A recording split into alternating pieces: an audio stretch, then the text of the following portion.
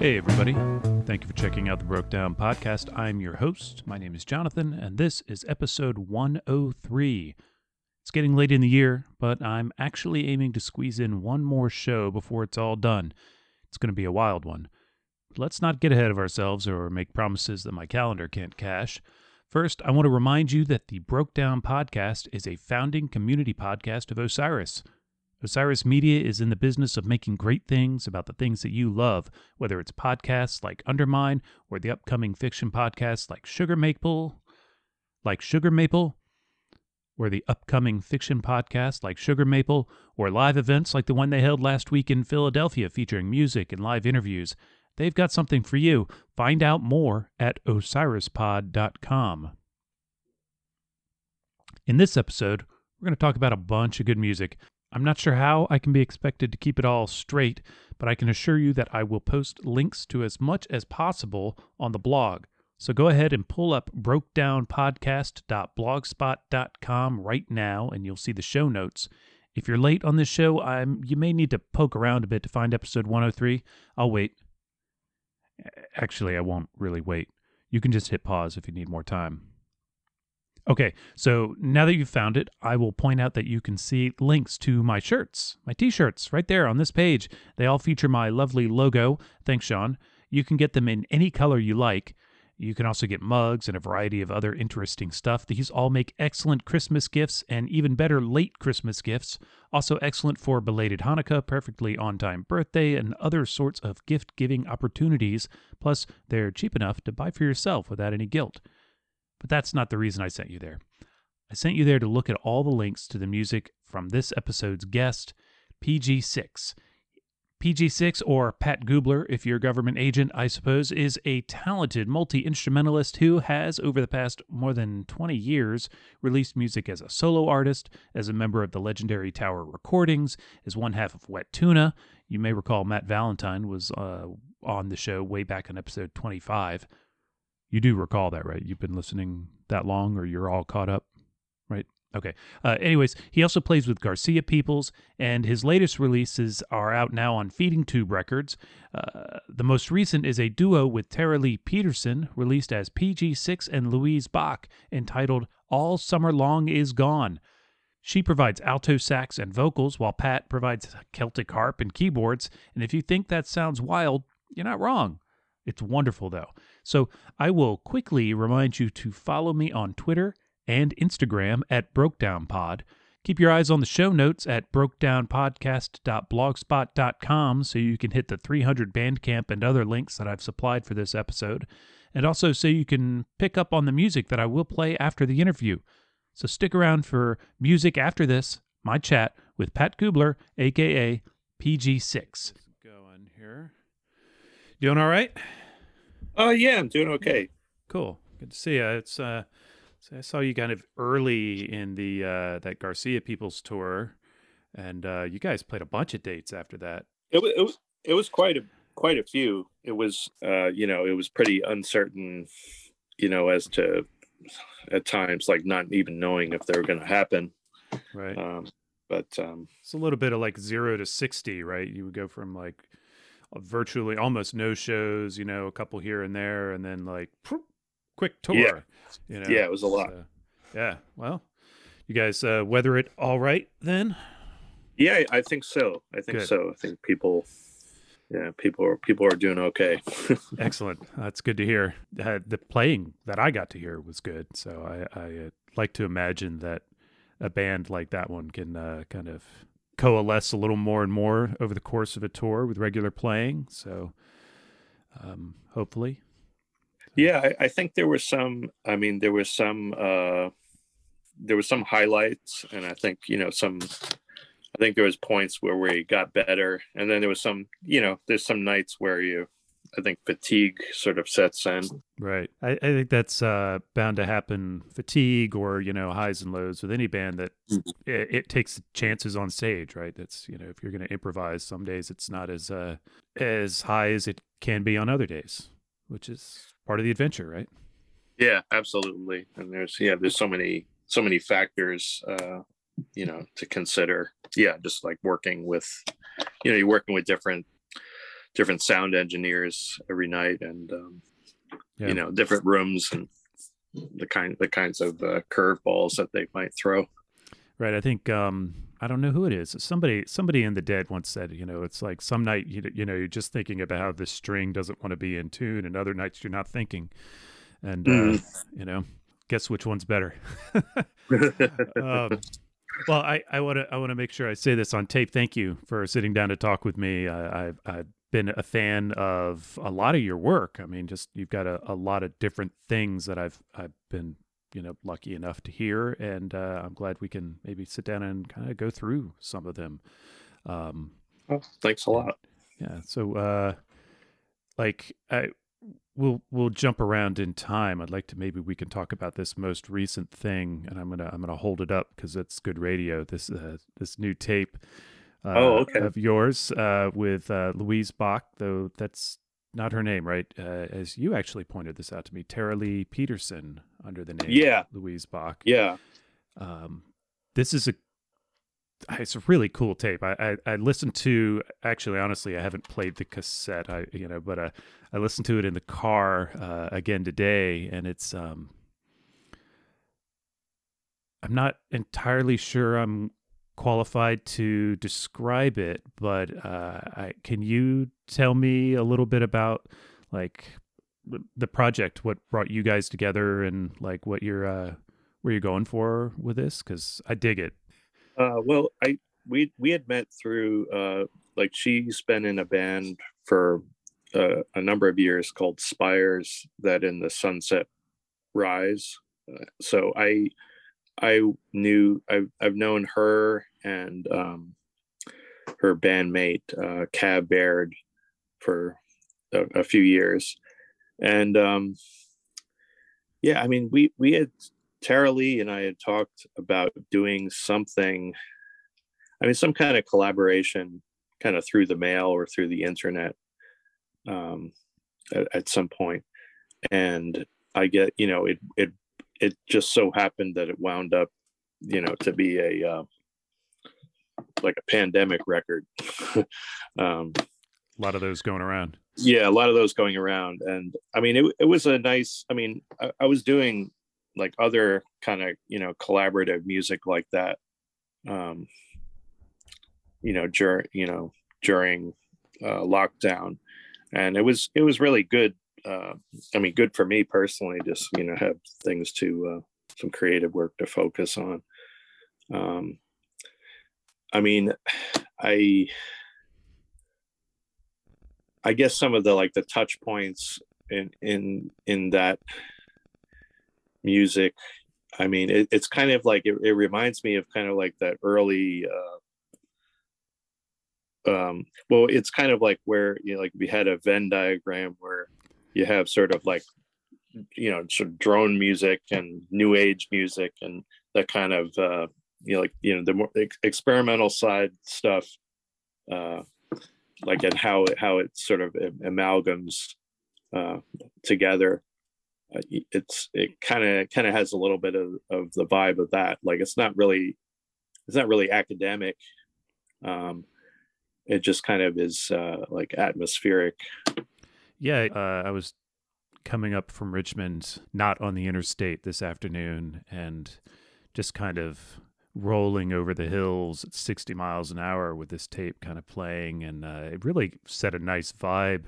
One of the tunes that really got me thinking about maybe the process of this was Broken Water, and it started with like a synthesizer loop perhaps. Mm-hmm. And is that kind of like one of the starting points? Yeah, I mean, if I'm thinking of, if I'm remembering correctly, I think pretty much all the pieces, like I laid like some kind of groundwork with either synthesizer or with like Celtic harp, and sent it to her to, I mean, I guess that's kind of like a traditional way of doing it. Like if someone's playing like a melodic instrument like a saxophone, Sure. Somebody's like laying down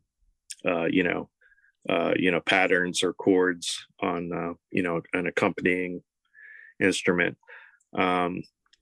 yeah, I don't think there was. I mean, I think that was something that we had talked about, trying to like, you know, reverse that process, like, me, you know, kind of doing the opposite.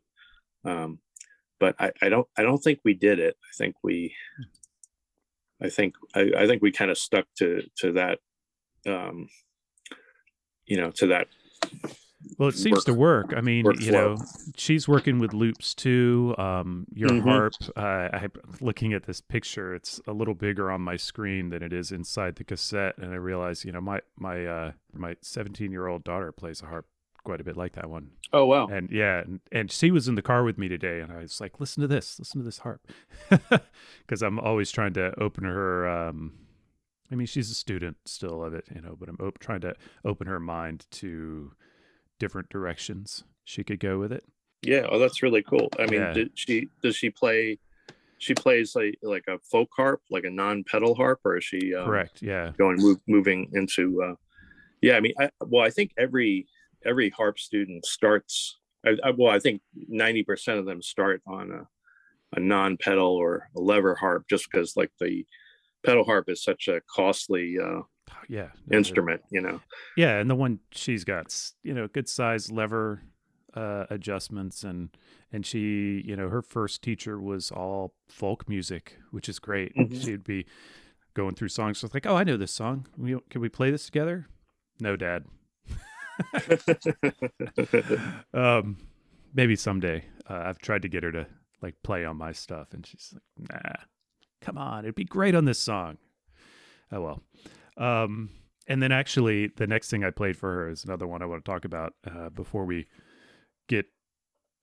Yeah, I want to delve into some of your background and learn more about you, but I just want to shout out the Live at the Tavern release, which is actually, I guess, 20 years old, Okay. but just came out this year, and it's a great set, a live set, folk music, great stuff. You got me then listening to Ann Briggs the rest of the afternoon after listening to that. Mm. So, how did that come out this year? Did somebody get you the tape recently, or was it something you were just sitting on and decided? Yeah, it was really it was well the guys from a band called is it Son of Earth? It's not Sons of Earth. Trying to remember. Aaron Rosenblum. He had been recording just a lot of sets that happened at Hampshire College and thereabouts, like in the Pioneer Valley. And yeah, he had. Actually, I think this was recorded on cassette, like the originally, but like he also kind of went on to, I don't know. I think he had things on mini disc. I think he might have a DAT recorder. I mean, he kind of like has a, probably like, boxes of stuff. It's a taper. Different. Yeah, I can relate to that behavior. Yeah. I'm glad you allowed it to surface this past year, because it's just a absolutely terrific record, and I think it gives everybody an interesting look. And if you're like myself, coming to your work by listening to Wet Tuna and then or reaching back into Tower recordings and stuff, one could miss stuff. And it was then when I heard this, it's like, I really need to know more about what this guy's doing. and started to discover more of your records that have come out in the interim. So yeah, let's take it back. Can we take it back to like where are you from originally? Originally, like I was born in the Bronx, New York, and we moved upstate when I was probably 8 or 9, and I pretty much have lived around the Northeast, all my life. I started playing piano probably around, like I was about 12, and then got into Well, I got into a few other instruments. Like I got into playing guitar. Probably I was like 14 or 15, and messing around with some uh, like flutes and recorders and stuff like that. Um, Harp came a little bit later because I have an older brother that got obsessed with. Uh, I mean, I guess we had seen some people performing uh, like Irish music on the harp, and so eventually he got a harp, and I would experiment with it a little bit, and then eventually, uh, I got one of my own. I've been through a few. Like I had one that self-destructed um, due to the tension, but and probably ill treatment, But the knock on wood, this one's going fine. So yeah, I mean, I think like I think one of the gateway drugs for me, like in and I don't know if this was such a great idea, but like be trying, trying a hand at like a lot of different instruments was getting introduced to the music of the Incredible String Band, and they just have just a vast arsenal of instruments, and so I, like, and they had such a free attitude about what they would have it go on. But I mean, a lot of the stuff they would really, I mean, they could play do some it really convincing. They were making some really nice. They were playing really well on those instruments. So, I read something not too long ago. I forget which. I'm reading a series of, I'm just constantly reading a bunch of different books on English folk and whatnot, or UK folk, I should say. And they somebody goes to visit them pretty early on in their career, and there's just the house is just full of instruments of all kinds, and they just would sit down and just pick one up, start playing. You pick, why don't you try that one? And they were just, they could just make a go of them, as you say, yeah. And it comes through on the record. It's pretty impressive. So like, Incredible String Band is like, not everybody was picking up on that as a teenager or whatever. How old would you say you were? Well, it was when I was in high school, and it was a high school friend of mine that in my class, like his parents had, I mean, they were hippies, they had that was like one of their number one. They were cool. Huge fans of Incredible String Band. So that was where I was first exposed to it. And like, and honestly, I don't think like hearing a very cellular song for the first time, I recognized that there was a lot of brilliance there, but it was a bit too, it was as much for me, like, it just seemed like this seems like a Monty Python sketch or something, because it's just so wacky and episodic, going through all these different styles of music. But then there would be these moments of like incredible beauty in the music, and that would knock me out. And then another sort of a lucky happenstance for me was that my friend's mother, she got interested in what she would go and see, like at that time, like in the 80s, Robin Williamson.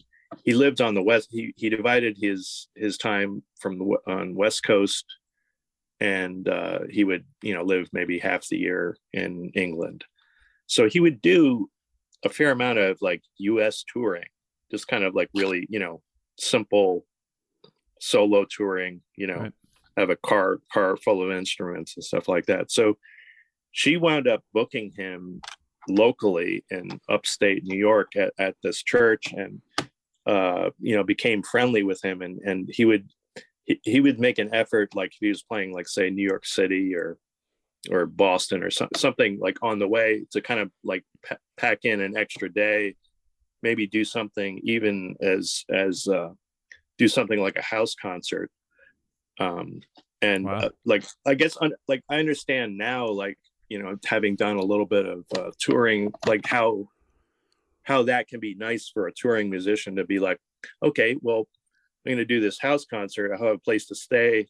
It's like a little bit, Yeah, it's a little bit of a different like change of pace for just kind of like rushing around and stuff like that. So like I can see that, like that had an appeal for him too.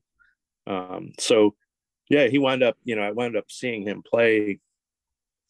I mean, probably like over 10 times, Wow. so that was really great. And where did you go to school? You were, I mean, I'm obviously leading towards things like Tower Recordings and your connection to Matt. Were you at Purchase, or where did you go to school? Yeah, I went to SUNY Purchase. Okay. So, and that was where like I met Matt through another through, I guess it was through a couple of people, but it was mainly through his friend Mark that he had been playing with. And then eventually we had a band that was kind of more of a I guess it was more, I don't know how you describe it. It was more of a kind of alternative rock kind of it was more of like an aggressive sounding band that had it had a little bit of like little bits of Beefheart or sort of Skronk and stuff like that in it. And eventually like that fizzled out. And I guess I was on the tail end of like I think I was graduating, and I just wound up sort of living like locally the town right next to SUNY Purchase, and we started doing Tower Recording stuff. Yeah, and that's a body of work that one of these days somebody should sit down and we should do a proper look back at that, because there's some really do I want to use, I was going to use the word significant, but there's some really, it is significant. I think it's really interesting work that you guys were doing. It was not quite like anybody else at the time. And, I think we can see antecedents and things that, it came from, but, like what do you guys, when you're making this music at this group, what do you guys, where do you think you're coming from? Does that make sense? Is that a weird question? It's like when I asked somebody not too long ago, where do you get the nerve? I'm sorry if that's what kind of question is that? I mean, I kind of thought that the Tower Recordings was like it was sort of a permission to be really like, you could be really playful. Like some of the stuff was it was meant to be, it was meant to be kind of funny. I mean, maybe it was just funny to us. It was kind of like doing like sort of little, like almost little like genre studies. I mean, some of it was coming from, if I mean, because the stuff was recorded just so it was lo-fi, so it could tie into that kind of lo-fi movement, whatever, of like Sebadoh or Guided by Voices, or some of those things. But there was also this kind of exploring a kind of like like I mean, I guess it was like a wackiness, like anything could happen. The songs could kind of have any shape. And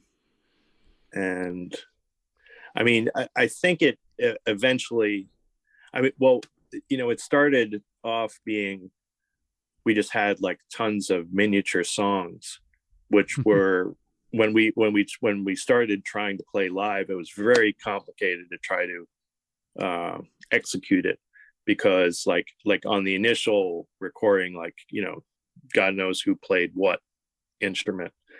So we'd have to find a way to make it work.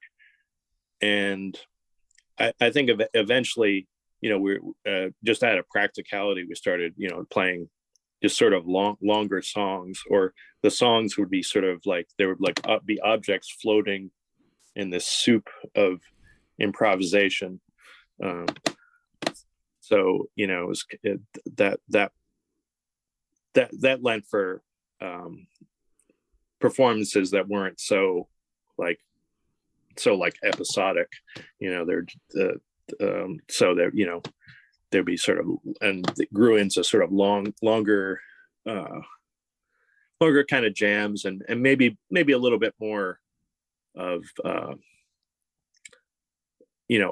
like openly embracing more kind of folk or acoustic instruments Well, then on you had stage. the audacity to like include the word folk in, an album Mhm. title, and and so now you're just lumped in or offending Yeah, someone, or yeah, both. yeah. Yeah, no.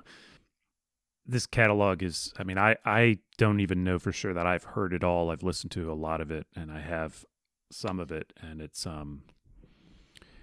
does shift. I think you use the word free. I think it's almost like a free jazz folk rock, not with any of these intentions, because folk rock has its own sort of like connotations that aren't really appropriate.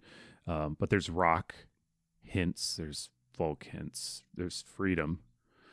I think that might be the most accurate word. But yeah, hell of a group. And then as these things happen, it ended, came apart. You guys, people move, or how did this? Yeah, I it don't. kind of, Yeah. yeah, really kind of, it really just sort of fizzled out, honestly. Yeah, people moving away. I mean, there had been a couple in the band, but when they broke up, it continued for a little while, as sometimes bands can do. So I mean, I think it just, it was, just more kind of proximity, and people people getting involved doing other things, like Matt doing like a lot of solo work, and work with Erica. Yeah. And I had the pleasure of having Matt on a while ago. I'm sure I'll say sometime in the introduction, what episode it was, but I don't remember right this second, and I didn't look it up. But and we got into that. But you also went on and started doing solo records. I think before Tower Recordings Over, your first solo record. It's called Parlor Tricks and Porch Favorites, and yeah, that was around that time is when this live recording was made, I believe. So 20 years ago. Yeah, that's right. Yeah. So that would be 2001 when it came out. I think I had started working on the record. Well, I mean, it is kind of, it's sort of half home recorded and half, sort of culled together in a studio. But I started working on it probably in 1999. But yeah, and actually that, I think, if everything goes according to plan, and the pressing plants aren't so backed up, there's going to be a reissue of the Parlor Tricks record next year. And it's actually the guys that originally put it out.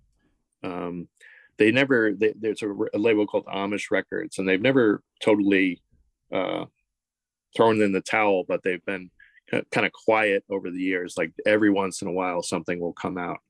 So and this is something we've been talking about kind of forever. So it is a little bit weird that, to think that, oh, well, that doesn't feel like 20 years ago, but and I guess I guess we missed the 20-year anniversary, but it's it'll be about a 20-year anniversary. You could just blame Adele. Everybody else is. It's fine. Yeah, man. Yeah, time really gets away from you sometimes, doesn't it? Mm-hmm. Yeah, they put out another one of yours, the Well of Memory, a few years after that, and yeah. So this stuff though has more of your kind of like this live piece, more of your British folk and stuff, but influences, I should say, British folk influences and such reflected in it. Yeah, definitely. They're more. I mean, they're. I guess they're half and half. Songwriting, and then there's some instrumental. I mean, some of the instrumentals are like they may be a little bit like atmospheric or like a collage or something, but it is really it was a. Yeah, they're like songwriting records, or I mean, I guess there are some kind of covers on them, but nothing wrong with that. Yeah. So kind of we'll kind of bounce forward. You actually, I did want to see you had 2 records on Drag City as well. One of which I think is still available. It's available on vinyl. I saw it doing my research today. It is Starry Mind. It's actually still available on LP from Drag City. So that's good. Everybody rush out and get it before I do. No, I'm gonna probably order that in the morning.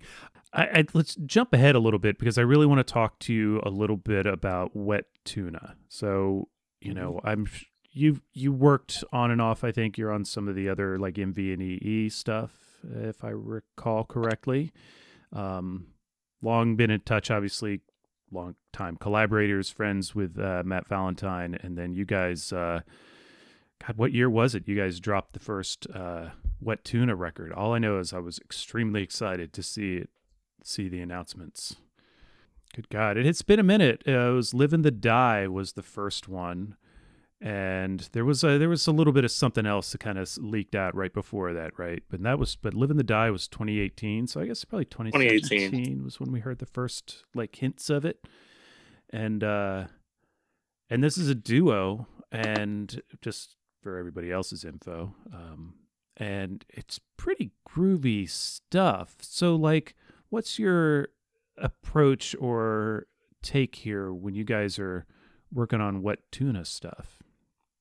Well, I mean, it's really, I mean, I'm kind of more, the stuff that I've done in Wet Tuna, it's like I'm a bit, and I guess this is similar to working on the records like the MVEE records. I'm really more of like in an accompanying role. Okay. I'm not really like bringing in, not really doing like songwriting, or I'm just, bringing, occasionally bringing in some riffs or something, or doing improvisation. Obviously, I can't correct you here, but I think you're soft selling your role. It sounds pretty key to the ear when, to hear the product. It's, it's different to me. It's quite different to me than listening to like Matt's record or a MVDE record. I think the work you guys do together is particularly live, which I think we're gonna have to play everybody a little bit of live Wet Tuna. It's just there's a real connection between your playing that is, sympathetic and really pleasant to the brain. So maybe we'll play that right here for everybody. Okay.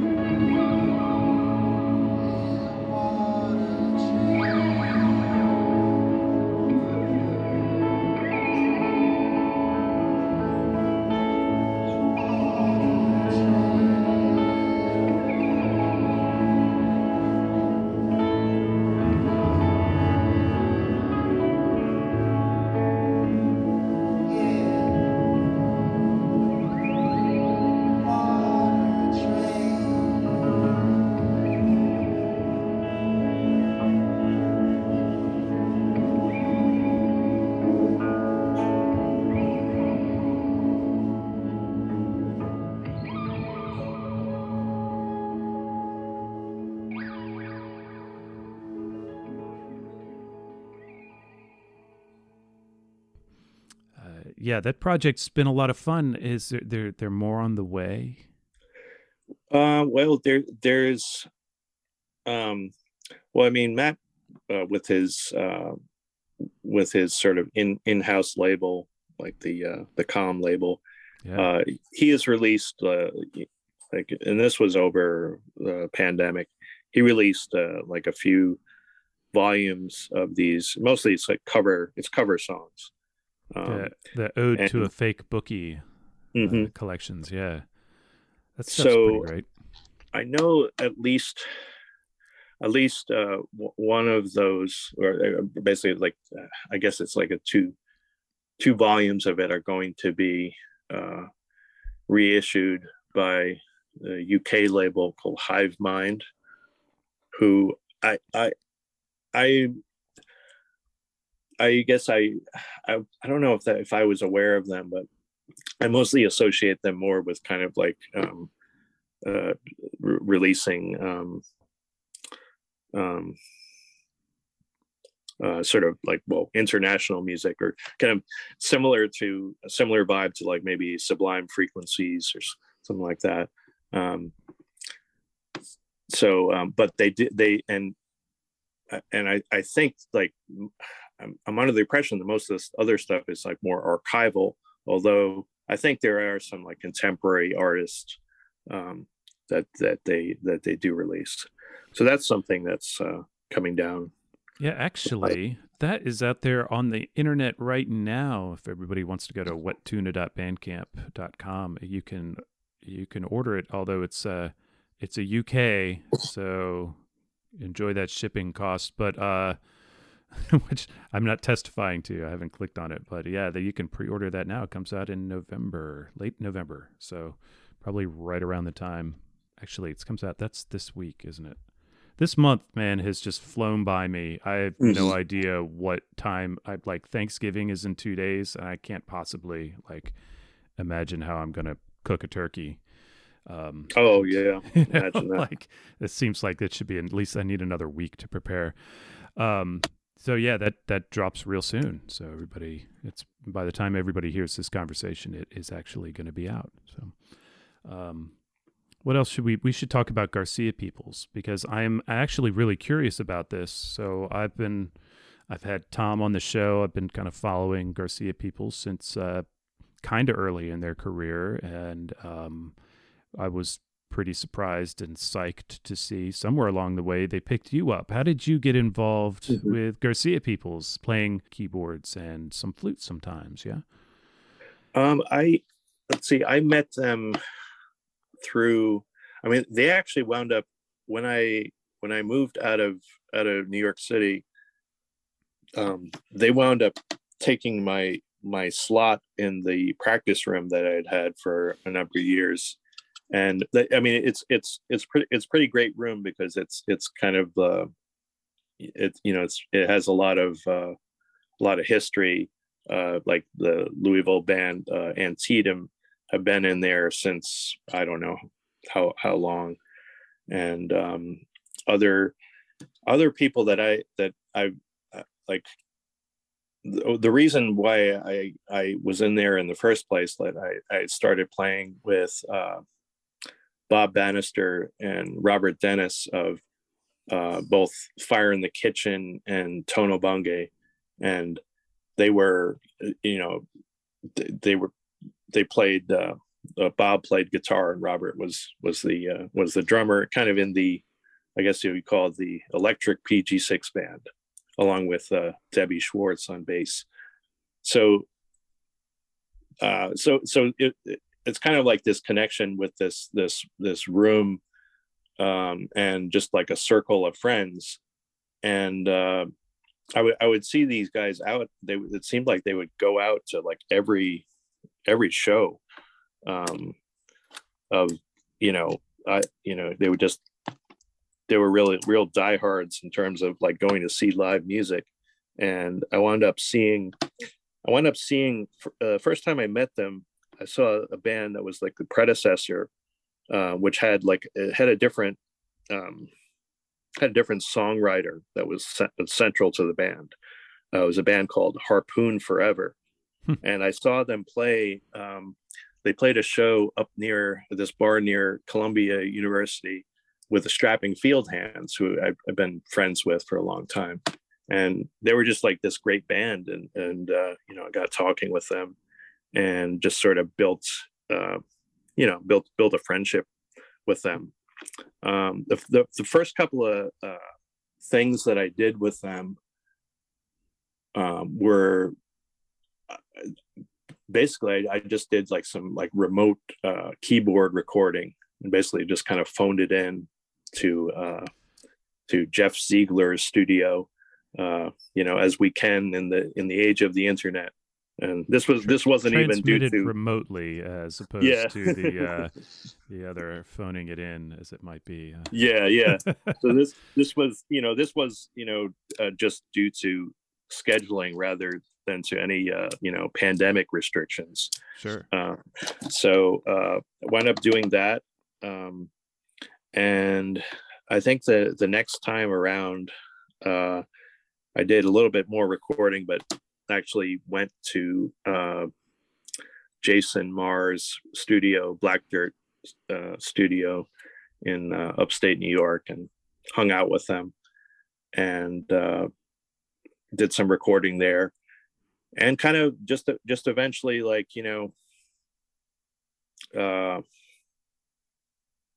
started playing like the occasional show with them, and it sort of grew from there. They're a whole lot of fun to hang out with, and to play with. It's pretty laid back. So it's it's been good.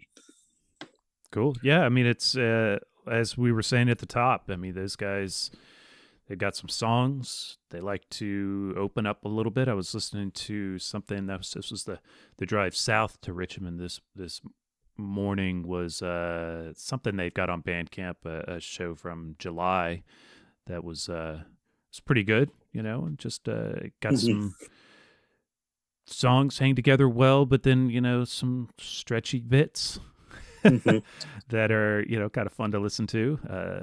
They're fun. I hope they're fun to play because I really like that bit. I like that stuff. Yeah. Yeah, they're a cool band. It's a cool band. Like I said, I was pretty psyched to see your name associated with them when that started to happen. When I saw it on the records, I guess probably the first place. So, what else? What's next? You're re-releasing some of this older stuff. Are you gonna maybe get out and play some solo performances? I mean, I'm not. I wouldn't rule it out. Fair. I do have I've had I do have a collection of songs that I've been meaning to record, and actually I did one attempt at it, but it wasn't quite working out. So I sort of pulled the plug on it. But I guess those are a little bit more leaning towards like the acoustic music, and they might there's songs that focus a little bit more on Celtic harp, and I mean, I don't know how it will turn out because things have a way of getting they have their own life.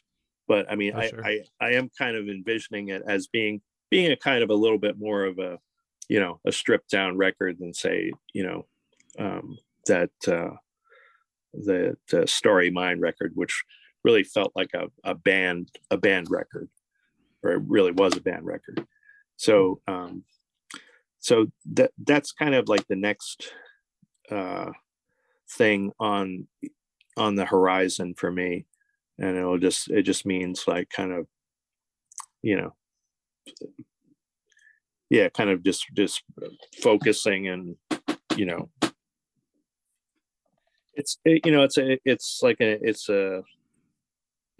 run in those interesting problems of you yeah, you might like you take a stab at recording these songs and you're not satisfied. And I mean, some of it honestly is just like, you have to put some time in and practice and try to keep your voice in good shape and all those kind of things. You'll you'll get better results that way. So yeah, I guess I'm feeling as I getting older, my voice is it could use some help. It's kind of a little bit tighter and creakier than it was. So need some TLC. Yeah, get it back into shape. I do my singing in the morning. I've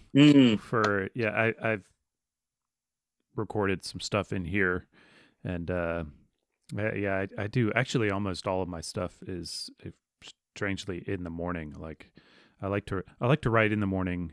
I like to record in the morning, and it bleeds into the afternoon. But yeah, I'm really bad though. I drink coffee before I sing, which apparently you're not supposed to. It's not, but whatever.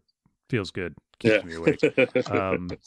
But yeah, you just have to find that place. I also can very much relate to the, recording a song and then it's just, this is not what I wanted this song to be or thought, yeah, I've had to put stuff away. You start recording it, you're like, okay, this is how I think this song goes, and then you put something else on it, and you put something else on it. You're like, maybe this isn't how this song goes. Mm-hmm. You gotta walk away from it, maybe. And yeah, I think it, like ultimately it was, it might have been kind of it wasn't such a bad thing that those recordings were not, they're like that. I wasn't feeling them because you give it a little bit more time and maybe your relationship to the material can it develops a little bit. And yeah, and it's it's a funny thing, like you just all you can do is show up and try it. And are you looking to are you doing this stuff in you're booking a studio, or are you doing home recording, or initially I was going to do these recordings in a studio, but I think I'm just going. I think my goal is just to record the stuff at home, and if I wind up wanting or needing to do them again, I think this it can only be. I think the acts of just working on them again, like after them and put aside for a while, I think that's totally worthwhile. Oh yeah. So yeah, I mean, I'm leaning towards doing them at home because it sort of feels like it feels like a little bit more of a more intimate kind of music. Cool. Well, I'm look forward to whatever you can concoct for us. Well, Pat, I want to thank you for taking the time to talk to me. This has been fun. We'll play everybody a little bit of the tape with AKA Louise Bach. All Summer Long is Gone, and I hope they dig it, and we'll tell them where to find it and all that stuff. Yeah, this has been great. Thank you. Yeah, thanks so much for having me. Yeah, man.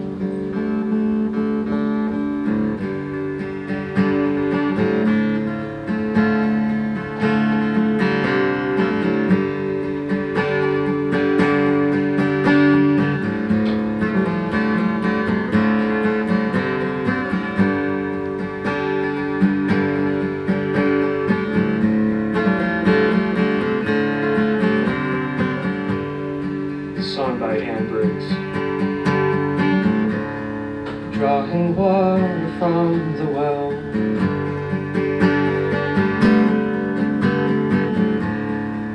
It's spilling over on the grass.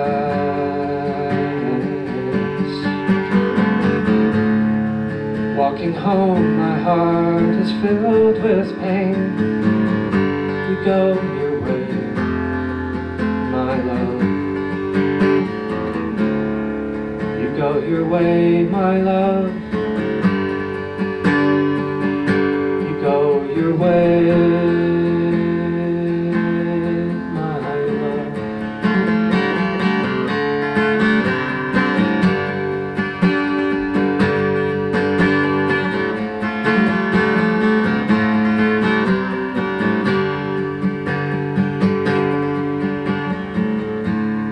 And as I wander through trees,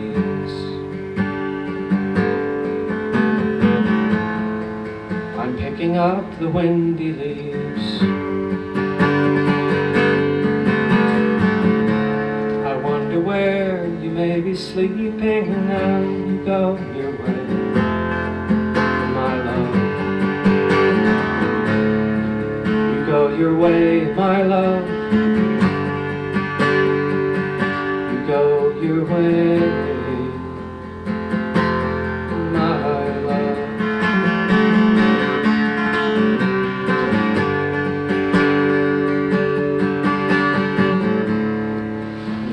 fast wind speed you travels.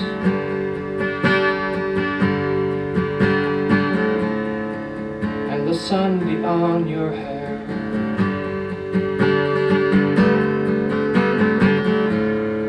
And make believe that I am with you all over there, my love. You go your way, my love. You go your way.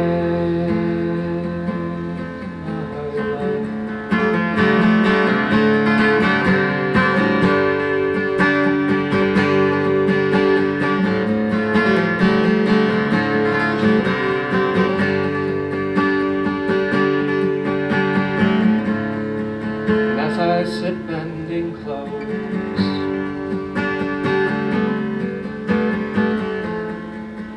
that you will never wear, looking daily for you I do prepare.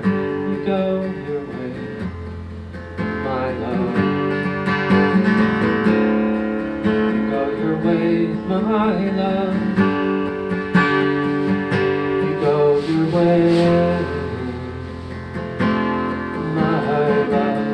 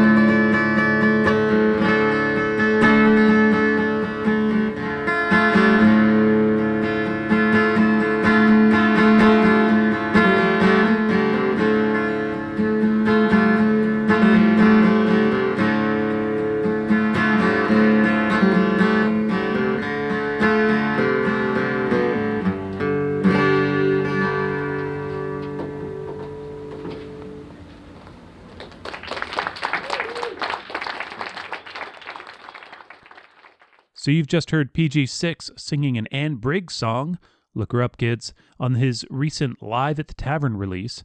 As we mentioned, that was recorded 20 years ago, but first released just this year. I absolutely adore that album. Before that, it was Broken Rain from the PG6 and Louise Bach release All Summer Long Is Gone. A lovely meditative album, that one. It's highly recommended. Both of those are available from Feeding Tube Records at feedingtuberecords.com. Now let's get into some Grateful Dead. I am dialing into a show just before the legendary and extremely well-known, well-circulated, and widely released Fillmore run at the end of the month, but this time we're in Philadelphia on February 15th, 1969. Just playing a few songs from a typical epic long show. And I will warn you that the 11 fades out where the tape cuts, so don't blame me. I hope you enjoy what I do have for you. Sit back and dig the ride, and let me know how you feel by tweeting at me or dropping me a line on Instagram at BrokeDownPod. I will be back soon. Until then, be well.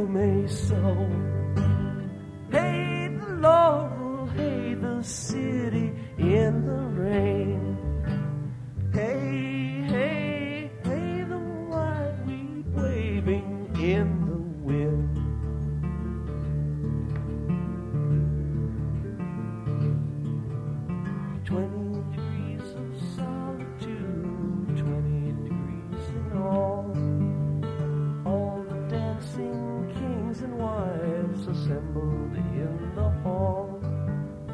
Lost is the long and loneliest time, fairy Sybil flying all along the mountains of the moon.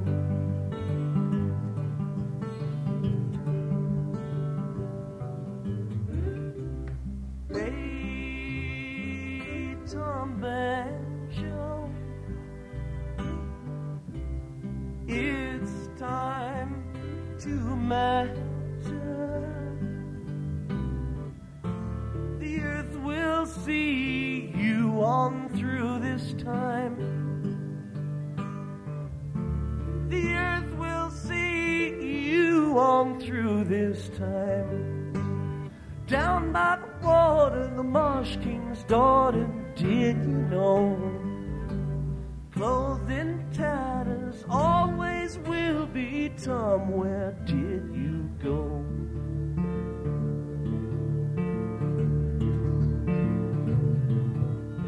Mountains of the moon, Electra, mountains of the moon.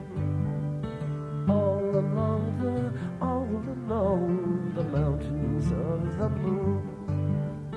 I hold the carrion crow, Falderaldi-riddle.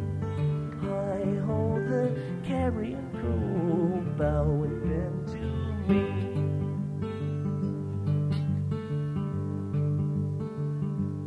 Bend to me.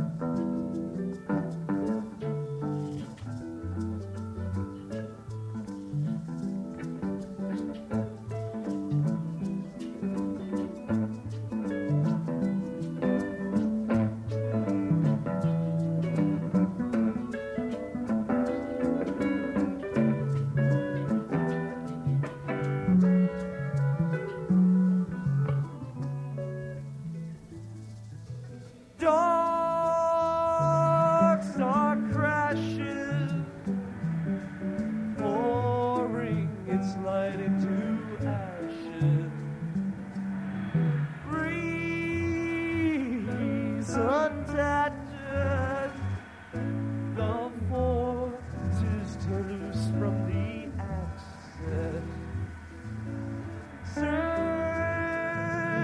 Searchlight casting for faults in the clouds of delusion.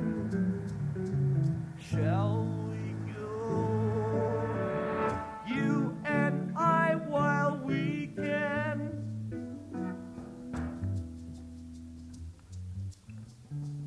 Through the transitive nightfall of diamonds.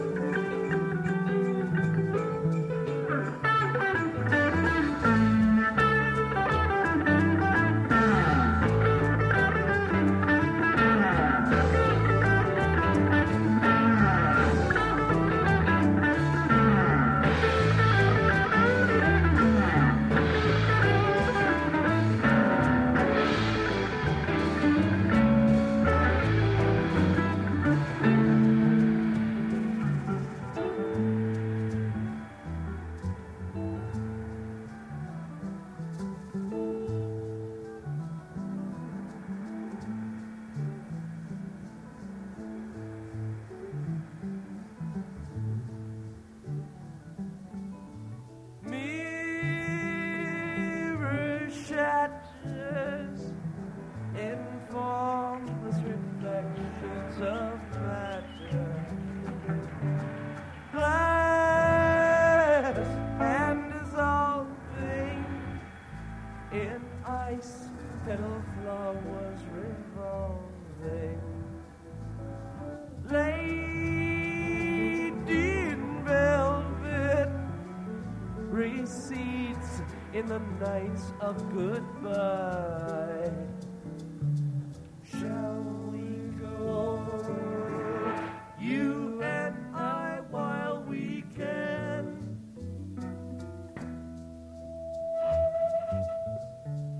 Through the transitive nightfall of diamonds,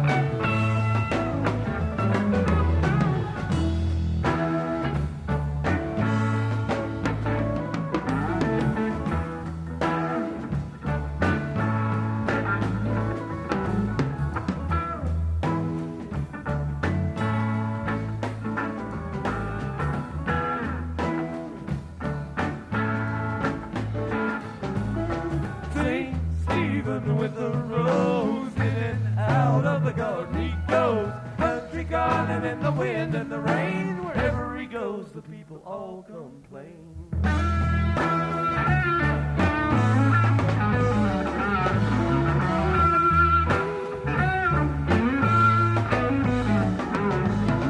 Stephen prosper in his time. Well, he may anyway decline. Did it matter? Does it now? Stephen would answer if we only knew how.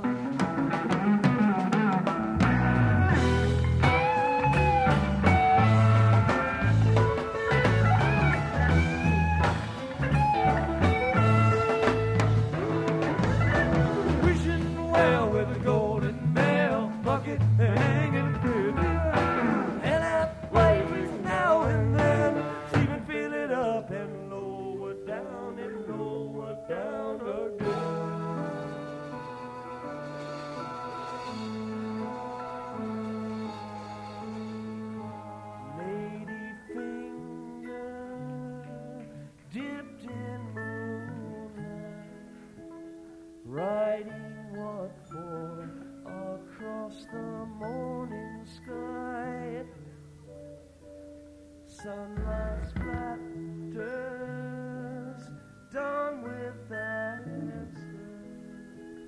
Darkness shrugs and bids the day goodbye. Speeding arrow, sharp and narrow. What a lot of fleeting matters you have spent. Several seasons with their treasons, wrapped up, babe, in scarlet covers, call it your own.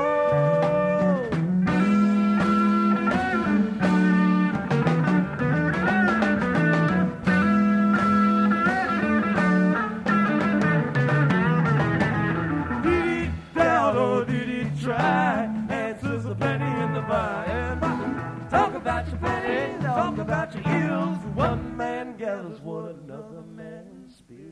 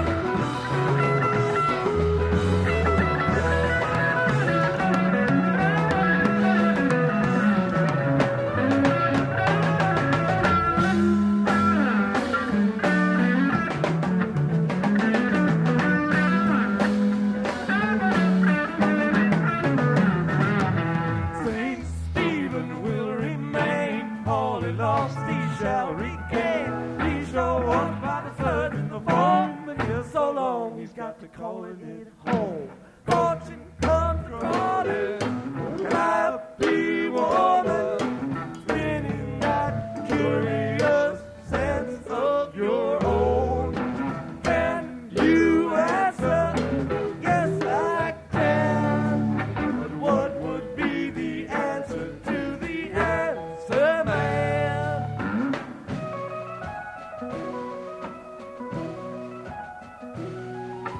High green chilly winds and windy lines and loops around the twining shafts of lavender, they're crawling to the sun.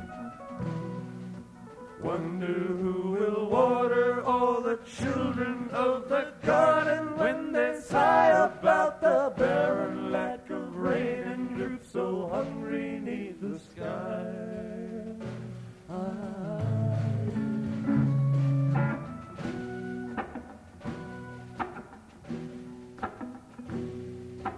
Underfoot the ground is patched with whining arms of ivy wrapped around the manzanita, stark and shiny in the breeze. William Tell has stretched his bow till it won't stretch no further more, and Lord, they require a change that hasn't come before.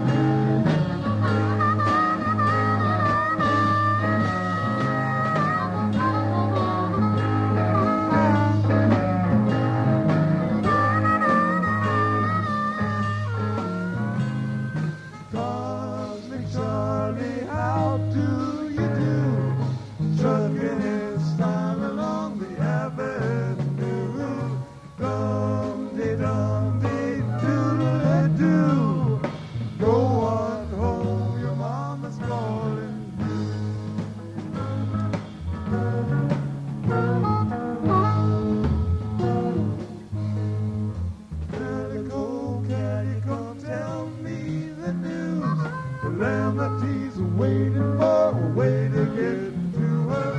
Rosy red and electric blue.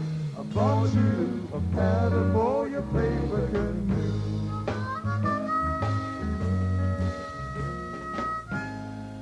See you come back when you can, whenever your airplane happens to land. Maybe I'll be back here too. It all depends on what's with you. On a waiting on a windy day, got all night since the 1st of February. Mama be saying that the wind might blow. Standing here, I say I just don't know.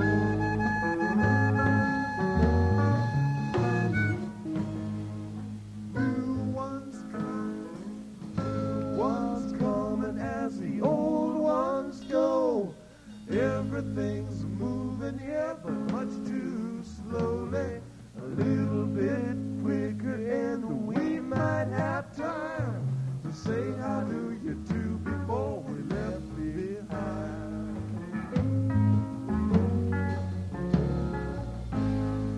Life be well like a seaside soon.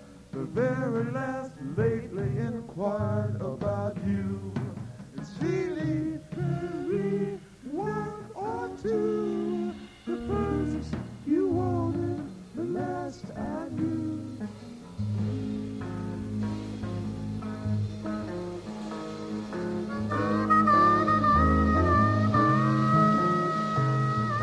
I just wondered if you shouldn't feel less concerned about the deep unreal. The very first word is how do you do? The last go home, your mama's calling you.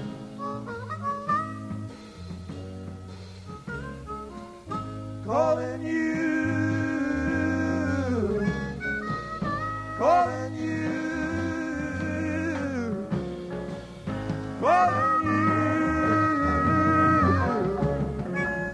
Calling you. Calling you. Calling you.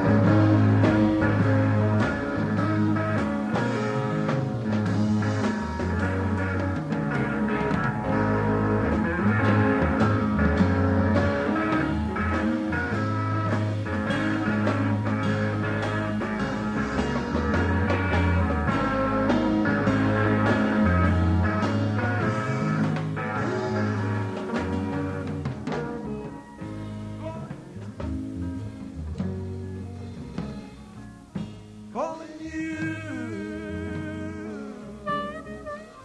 Calling you.